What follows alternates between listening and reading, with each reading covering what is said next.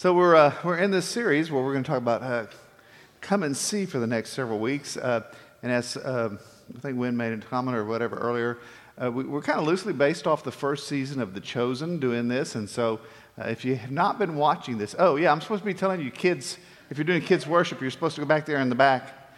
Back there, is that Pam waving at me? Yep, Pam. Y'all go back and Pam's... So if you haven't been a chance to watch it, I want to encourage you to go. Today we're going to kind of be playing with some of the stuff out of the first episode of season 1, and then we're just going to move through this season. It's all online. It's all available. It doesn't cost you anything. And so I want to encourage you to do that. One of the things in watching this that we have talked about is that a lot of us have seen a lot of Jesus movies, right? And in a lot of Jesus movies, the characters are kind of flat. They're kind of one-dimensional. And what they've done here is they've really kind of fleshed out the characters of Jesus and of the disciples and the Romans and everybody. And so you relate more. You feel like you know who these people are. You remind you that when Scripture is written, it was written very sparingly because it was so labor intensive to do so. So you don't get a lot of the detail and so forth. And what the writers of this show have tried to do is kind of fill that in for us in a way that's consistent with Scripture. So I just encourage you, if you haven't watched it, to do so. And if you're having trouble, you can go onto the website. On the worship link has a page there that lists all the different places you can find it. And if that doesn't work, come to the watch party on Wednesday night down in the media room down the other end of the Disciple building, and you can watch it with a group of your brothers and sisters. And a lot of this, what I'm going to talk about this morning, is the piece of the thread in this first episode that primarily has to do with Mary Magdalene and God coming to her. So that's kind of where we're going to be focused a little bit as we start this morning. Come and join me in prayer. So, Father, we give you thanks this morning for the sunshine that's out there, for the light that's come after the days of gloom, and just to ask, as you shine that light on us in the midst of these COVID numbers, that you remind us that you are still in charge and fill us with a confidence and a trust in you through this time. May the meditations of all of our hearts, may the words of my mouth be acceptable in your sight. You are our rock and our Redeemer. Amen. So in Luke's gospel, the first, we get this kind of mention about Mary in the 8th chapter. After this, Jesus traveled about from one town and village to another, proclaiming the good news of the kingdom of God. The 12 were with him, and also some women who had been cured of evil spirits and diseases. Mary, called Magdalene, from whom 7 demons had come out. Joanna, the wife of Chusa, the manager of Herod's household. Susanna, and many others. These women were helping to support them out of their own means. Now, just kind of as a side comment here, a lot of times in Scripture, the women don't seem to be very, very visible. And what this kind of lifts up and recognizes is that, you got Jesus, you got the 12 disciples, there's a larger entourage that's traveling that includes a number of women. And actually, the women were critical to this ministry in terms of supporting it and making things happen, providing for it and lifting it up. So it reminds us that even though Scripture sometimes doesn't, really put much light on them, they are very much present, very much a part of the story. And when you watch the videos, you'll be seeing that more. One of the things it talks about in there is Mary, from whom 7 demons had come out. And I know demon possession is not something that most of us are real familiar with, I hope. But we use a little different language to talk about that sometimes. But the reality of that is very much with us. And one of the first times I ever encountered that was years ago in Corpus Christi. We were in a pretty rough part of town, and there was a gentleman there who made his living by washing windows around the area. So he washed storefront windows and so forth. And remember, Corpus, right? Think heat, think oppressive humidity. He is always dressed in leather pants and a leather vest, which I'm thinking, oh my gosh, it's got to be sweltering. So one day he comes by the church and he says, I'm looking for work. Can I wash your windows for you? And he's just dripping sweat. And I'm thinking, how do I help? And I'm thinking if he washes the outside, but then he can come inside and wash the inside in the air conditioning, at least get a little bit of a break from the heat. So we negotiated a price, and he started washing the windows. He did all outside the building, and then he did the inside, and did a great job. Came into the office, and we paid him what I agreed to pay him. And he was, he still looked really hot. And I said, why don't you, just go downstairs in the kitchen, and there's a refrigerator down there. It's got some cold water and some soft drinks and stuff in there. Just go down and get you something cold to drink, kind of cool yourself down for this day. So he did that, and I went on about the rest of my day. And at the end of the day in this neighborhood, when we left we closed and locked up the church. It wasn't like here. You had to be very careful in this area, and so things had to be closed and locked. And we're going through the building doing all of that, and he's still in the building. He's on the stairs, drinking a bottle of water. And I'm going, I'm sorry, I know it's still hot outside, but we're closing up now, and we're going to be locking all the doors, so you're going to have to leave.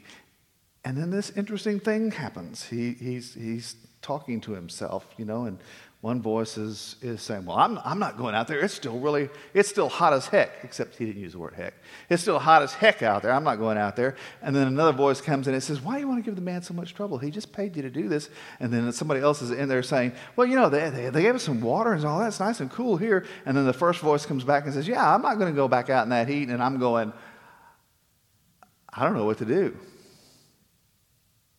It's the first time I've encountered this, and he's having this round robin with himself on the stairs, and I don't really know what to do. And I tried a couple times to kind of weigh in and invite him, encourage him to leave, and he was having none of it. So I thought, okay, I'm in over my head. So I called our friendly neighborhood patrolman, who unfortunately I'd gotten the opportunity to know, and said, can you come give me some help? So he comes over, walks up to him and says, hey, you guys have to leave. And he gets up and walks out. And I'm going, what? Was it the uniform? And he's going, no. You just have to remember to talk to all of them. Now, there's something funny about that maybe, but I want you to think about the other part of it. Every day, I don't know about you, but in my life, every day, I've got people talking to me. I've got radio stuff. I've got stuff on the television. I've got stuff on the internet. I've got, feeds coming in on my phone. All these folks are speaking into my life. All this is coming at me, and I have to sort and filter and try to decide what to listen to and what not to listen to. What would it be like, as hard as that is, what would it be like if all those voices were inside your own head and talking to you? And you're not sure which one is the real you, which one you should listen to. What would that be like? So when we first meet Mary, she is still occupied by her demons. She's living in a part of Jerusalem called the Red Quarter, part of Jericho rather, called the Red Quarter, which is the area where prostitution takes place. And it doesn't say, but it kind of implies that's how she makes her living. And obviously there's been an incident where she's hurt herself and hurt someone else in the middle of this. And her life is totally out of control. In fact, she no longer goes by the name Mary. She calls herself Lilith because she's forgotten who she really is. And you have this picture of this very hurt, very wounded person. Very lost, not knowing who they are. And as is so often true, the people around her look on her, some with pity, but a lot of them look down on her too and pass judgment on her. As she's one of those people that, you just should not associate with. And as we're reminded when we think about this person, this woman in this situation, is that those are the folks that Jesus came to talk to, right? And these are the ones he came. I've not come to call the righteous, but sinners to repentance. The Son of Man came to seek and to save the lost. That's who Jesus came for. And in this wonderful statement in John, the 3rd chapter, the very familiar first verse, right? For God so loved the world that he gave his one and only Son, that whoever believes in him shall not perish, but have eternal life. And then Jesus adds this next sentence. For God did not send his Son into the world to condemn the world, but to save the world through him. And he adds that sentence because we in the world, when we see people who are broken and people who are hurting, we tend to condemn. And Jesus wants to be really clear. God did not send him here to condemn, but to save. God sent him to save. Because these are all God's people. These are all God's people. And God knows who we are. God knows who we are intimately, knows all of our faults, all of our failures, right? I mean, in the psalmist, David writes, you created my inmost being. You knit me together in my mother's womb. I praise you because I'm fearfully and wonderfully made. Your works are wonderful. I know that full well. My frame was not hidden from you when I was made in the secret place, when I was woven together in the depths of the earth. Your eyes saw my unformed body. All the days ordained for me were written in your book before one of them came to be. And God knows who we are. With all of our faults, with all of our failures, with all of our brokenness, with all of our dis-ease, God knows who we are and knows what we're going through. And God comes to be with us anyway. In Isaiah, the prophet relays these words from God to God's people. And remember that at this time, God's people are in exile because they have turned their back on God. And now that they're in exile, they think God has abandoned them. And so God speaks to them and says, but now this is what the Lord says. He who created you, Jacob, he who formed you, Israel, do not fear, for I have redeemed you. I've summoned you by name. You are mine. In the very beginning of the show, of this episode, you meet Mary as a young girl with her dad. And her dad is talking to her when she's in a moment when she's afraid of things. He says, when you're afraid, you just remember these words. And he has her memorizing these and repeating them. Do not fear, for I've redeemed you. I've summoned you by name. You're mine. Those words are planted into her very early. And we don't know what happens to her father, although he's passed away by the time we come to her as an adult. He's passed away and she's become possessed of these demons, but we don't know the story behind that. We just know that change has happened. But early on, this passage from Isaiah is planted into her. Do not fear. I've redeemed you. I've summoned you by name. You're mine. And God speaks that to us even in our brokenness, even in those times when we've turned away, even in those times when we're lost, even in our failures. There's another story in the book of Genesis where God comes to Abram and Sarah and tells them that they're going to have children, and from them is going to come this great nation, and they're going to be as numerous as grains of sand on the seashore or stars in the sky. And he makes this promise to them, and Abram and Sarah are both well up in years, and they kind of go, right, sure. And then when nothing happens for a while, Sarah takes her handmaid Hagar and has her go sleep with Abram, and she becomes pregnant. And as often happens when we stop letting God be in charge and decide we have to take matters into our own hands, things go awry. Because when she becomes pregnant, then the tension between her and Sarah begins to build, and they cannot be with each other, and they begin to mistreat each other, which is why that whole sister wives thing doesn't always work, right? I mean, it's harder to do that than what we think. And they're in this grind. Eventually, Hagar leaves because she can't deal with this anymore. And Sarah can't have her there anymore and tells her to leave. So she leaves. Then the angel of the Lord found Hagar near a spring in the desert. It was the spring that's beside the road to Shur. And he said, Hagar, slave of Sarai, where have you come from and where are you going? I'm running away from my mistress, Sarai, she answered. Then the angel of the Lord told her, go back to your mistress and submit to her. And the angel added, I will increase your descendants so much that they will be too numerous to count. And Hagar gave this name to the Lord who spoke to her. You are the God who sees me. For she said, I have now seen the one who sees me. And in that place where she's been cast out and she's abandoned and she's desperate, God comes to her because God sees the place she's in. In the Hebrew tradition, the name of God was too sacred to pronounce, so they would use the word Adonai, blessed one, precious one. And the phrase here actually is Adonai El Roi, the God who sees me. The God who sees me. Right? You formed me in the womb. I mean, you've known me from the beginning. You knew all my days. You see me. You know me. I'm not a stranger to God. You're not a stranger to God. God sees us and knows us. And yet Adonai El Roi comes to Hagar. Even in that time of difficulty, God comes to her. And God comes to us, even in the midst of all that we're dealing with.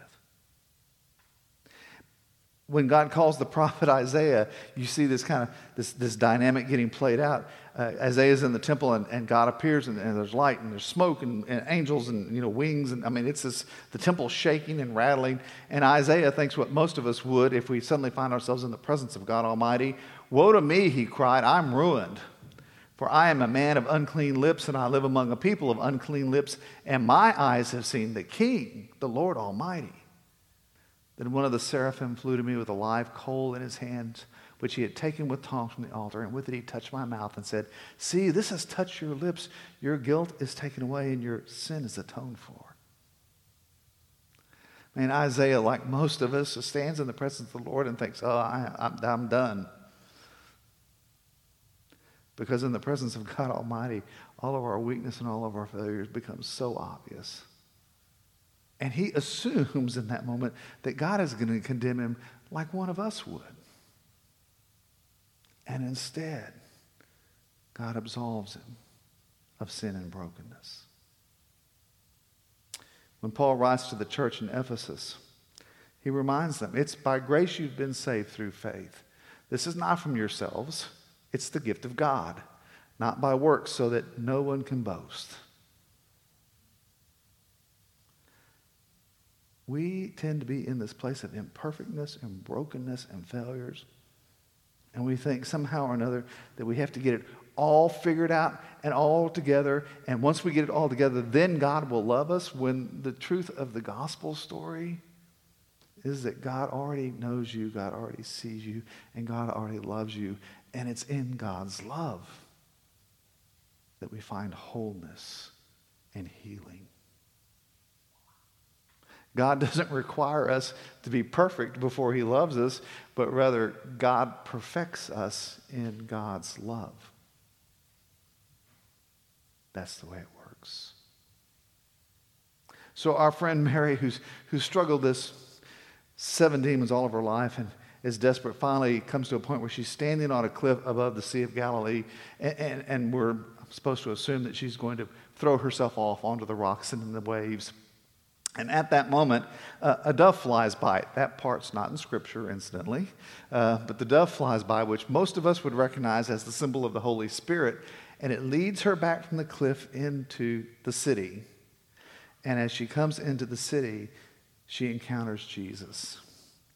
And listen carefully to the words he speaks to her. Mary of Magdala.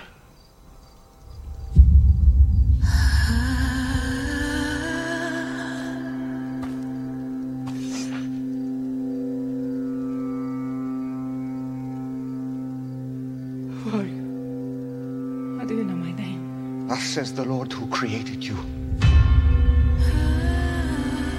and he who formed you. Fear not, for I have redeemed you.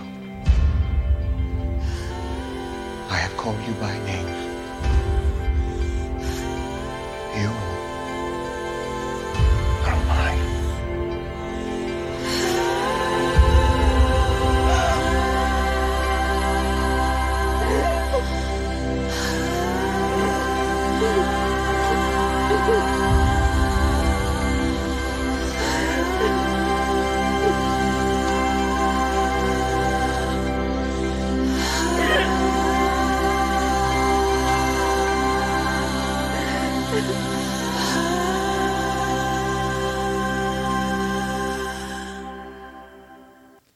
And in that moment, she remembers who she is and whose she is. Holding that picture in your head that you just saw, I want you to close your eyes, and I want you to listen to this resurrection story. So close your eyes and just hold those people in your imagination. Now Mary stood outside the tomb crying. And as she wept, she bent over to look into the tomb and saw 2 angels in white seated where Jesus' body had been, one at the head and the other at the foot. they asked her, "Woman, why are you crying?" "They have taken my Lord away," she said, "and I don't know where they have put him." And at this she turned around and saw Jesus standing there, but she did not realize that it was Jesus. He asked her, "Woman, why are you crying? What is it you are looking for?" Thinking he was the gardener, she said, "Sir, if you have carried him away, tell me where you have put him, and I will get him." Jesus said to her, "Mary." She turned toward him and cried out in Aramaic, "Rabboni," which means teacher. And Jesus said, "Do not hold on to me, for I have not yet ascended to the Father. Go instead to my brothers and tell them, I'm ascending to my Father and your Father, to my God and your God." Mary Magdalene went to the disciples with the news, "I have seen the Lord." And she told them that he had said these things to her. That moment when he called her by name, Mary of Magdala, when he brought wholeness and healing to her, is repeated all over again at the tomb. And this Mary that so many of us would have condemned becomes the first witness to the resurrection. Open your eyes. So I just wonder, as you kind of hear this story and see these pictures, I mean, do you understand that this is who our God is? Not someone whom we have to be perfect for, but someone who perfects us in love. And so let me ask you some questions. Do you believe God sees you? That God sees you, knows you, inside out, everything about you? And do you believe that Jesus has called you by name? Not just generic, but he's called you by name. And if you've been wrestling with, am I good enough to come to Jesus? If you've been wrestling with that, let me invite you to take all those broken places in your life, all those failures, all those places where shame has dwelt, and invite Jesus into those. Invite Jesus into those very moments. Where in your life do you need to be rescued by Jesus? Because when you come face to face with him, this is what he says. "Do not fear, for I have redeemed you. I've summoned you by name. You are mine." Let's pray. Almighty God, we thank you for this outpouring of love. We thank you for the gift of knowing us, of seeing us in the midst of all that we wrestle with, whether it's COVID or whether it's relationships or whether it's trials or whether it's failures, everything that we have in our life, the things that separate us and isolate us. You see us, you come to where we are, and you love us, and you claim us. We give you thanks that we don't have to be perfect to be loved, but rather that in your love you perfect us, that you call us and speak to us. Do not fear, for I have redeemed you. I've summoned you by name. You're mine. And Father, we are yours. Amen.